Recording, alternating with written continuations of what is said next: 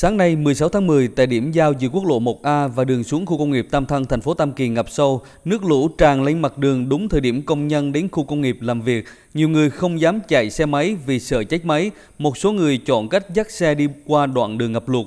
Đến 10 giờ trưa nay, quốc lộ 1A đoạn qua huyện Thăng Bình, tỉnh Quảng Nam tại km 987+500 đến km 988+650, nước ngập sâu, phương tiện đi lại khó khăn. Thượng tá Phan Thanh Hồng, trưởng phòng Cảnh sát giao thông đường bộ, đường sắt, Công an tỉnh Quảng Nam cho biết, từ 22 giờ ngày 15 tháng 10, lực lượng Cảnh sát giao thông đã được bố trí chốt chặn hai đầu, phân luồng điều tiết giao thông để đảm bảo an toàn cho người và phương tiện.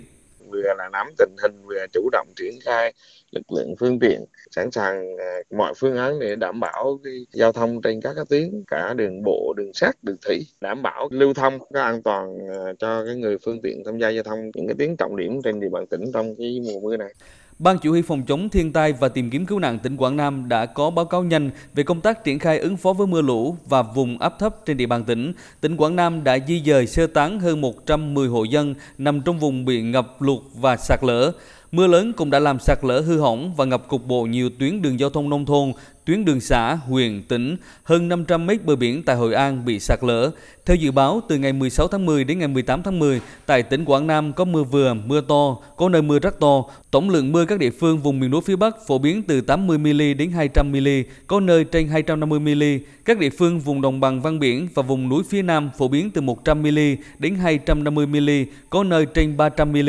Mưa lớn gây ra nguy cơ xảy ra lũ quét trên các sông, suối, vùng núi, sạt lở đất đá ở sườn dốc, sông, suối nhỏ, gây ngập úng tại các vùng thấp trũng, nơi tập trung đông dân cư.